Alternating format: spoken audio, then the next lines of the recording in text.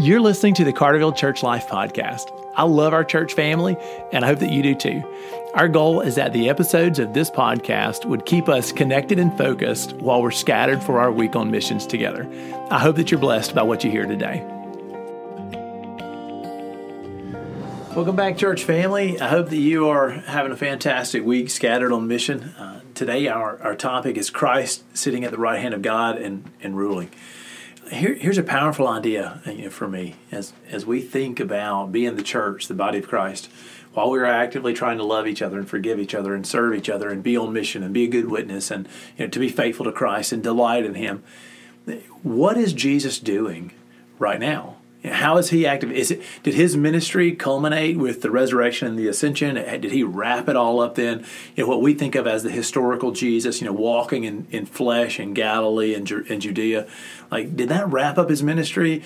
And, for me, the answer is absolutely not. Upon the ascension, while Christ sits at the right hand of the Father, He is actively ruling the cosmos and governing His church. And so what I'm trying to say is the Christ in which we put your faith, the Christ that's alive and at work in us through the power of God's Holy Spirit that's transforming us into the image of Jesus, Christ who is the head of the church, Christ of whom we are His bride as a church, Christ of whom we are His body as a church. He is extremely active in our life on mission today, because while He is governing the cosmos from the right hand of God the Father, He is directing His church and He's engaged in our mission. He was very serious when He told the disciples in the Great Commission, "I'll never leave you or forsake you." And so He's with you today while you're scattered on mission, and I just want to talk about how that works. In Psalms chapter 110, David's psalm begins this way. "The Lord said to my Lord, sit at my right hand until I make your enemies a footstool for you." And the New Testament writers picked up that psalm and used that verse all over the New Testament as they recognized that after the resurrection, upon the ascension of Jesus Christ, while He governs and rules, really effectively, the development of God's kingdom is the defeat of the devil, of sin, of demons, of evil, of corruption. As we move towards a new creation, one day, Christ is at the right hand of the Father, ruling the cosmos, while all His enemies are ultimately being leveled until the final victory in new creation. All right, so in that concept from Psalms chapter 110, verse 1, we skip forward into the New Testament, and I just want to read today from Ephesians chapter 4.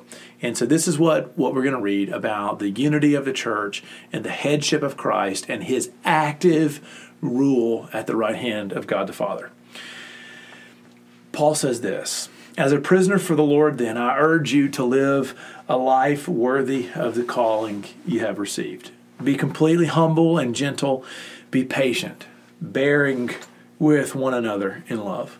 Make every effort to keep the unity of the Spirit through the bond of peace. There is one body and one Spirit, just as you were called to one hope when you were called, one Lord, one faith, one baptism, one God and Father of all, who is over all and through all and in all. But to each one of us, grace has been given as Christ apportioned it." First thing I want to point out is that while we are living life as the church, and while we are enjoying unity in the church, every one of us have gifts, and those gifts are given to us according to the will of Christ. And so I want to emphasize that Jesus is intimately involved in the administration of His church. When the Bible says that Christ is the head of the church, I don't think that He's passively ruling. I think He's actively ruling.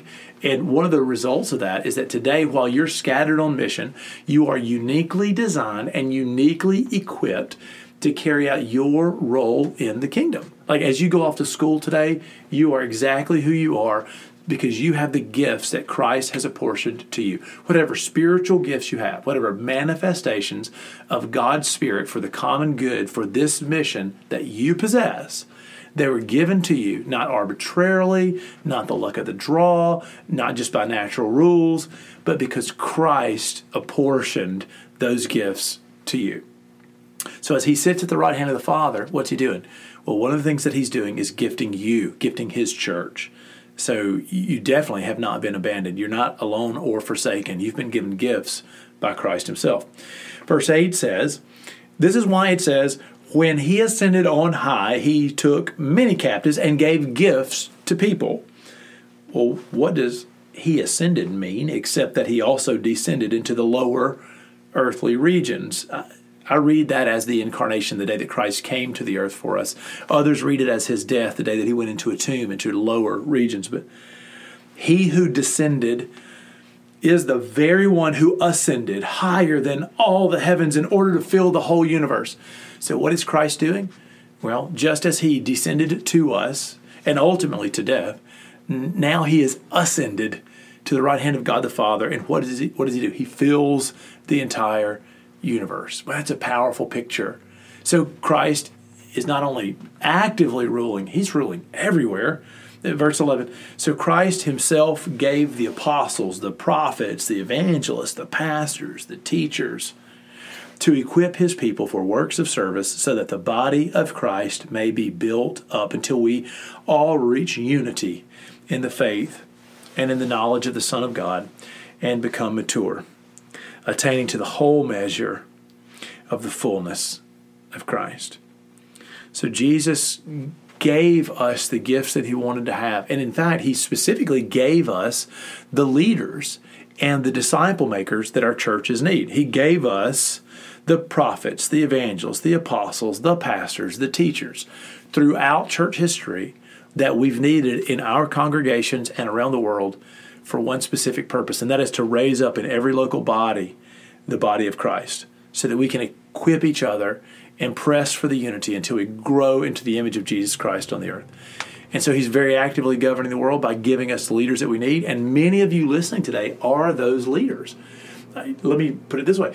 God gave the church the choir members that we need for worship. He gave the church the deacons that we need for service. He gave the church the Sunday school leaders that we need for disciple making, for teaching. He gave the church the pastors that we need for organizing and equipping the body. He gave the church what the church needed. But listen to me. He gave the church you because you are what the church needed. The gifts of the Spirit are embodied in you. And that was the decision of Jesus Christ. And he sent you to the church for a specific reason. And the reason is so that we could all attain the unity of Jesus Christ together. And that means it's time for every person in the church to serve, to use those gifts.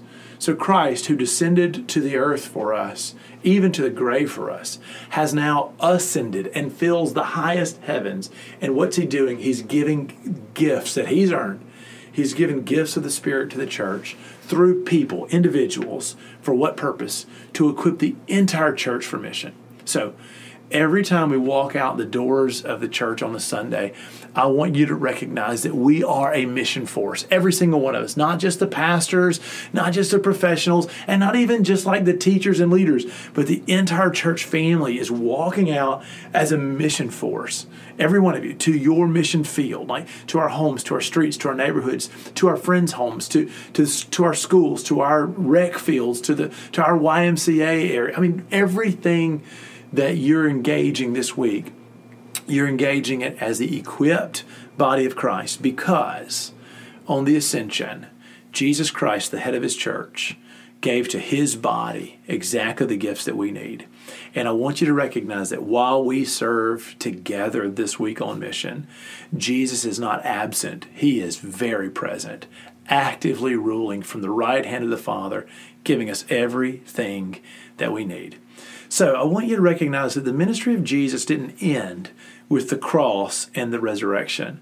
In fact, with the ascension of Christ, he took his seat at the right hand of God the Father to begin his rule in the kingdom, pressing us forward in his image until the completion of the new creation.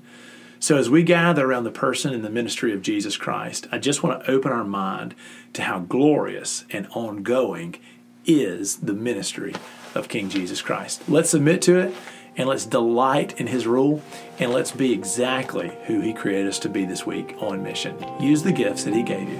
It was his choice to entrust them to you for the good of his church. God bless you, church family, as you serve.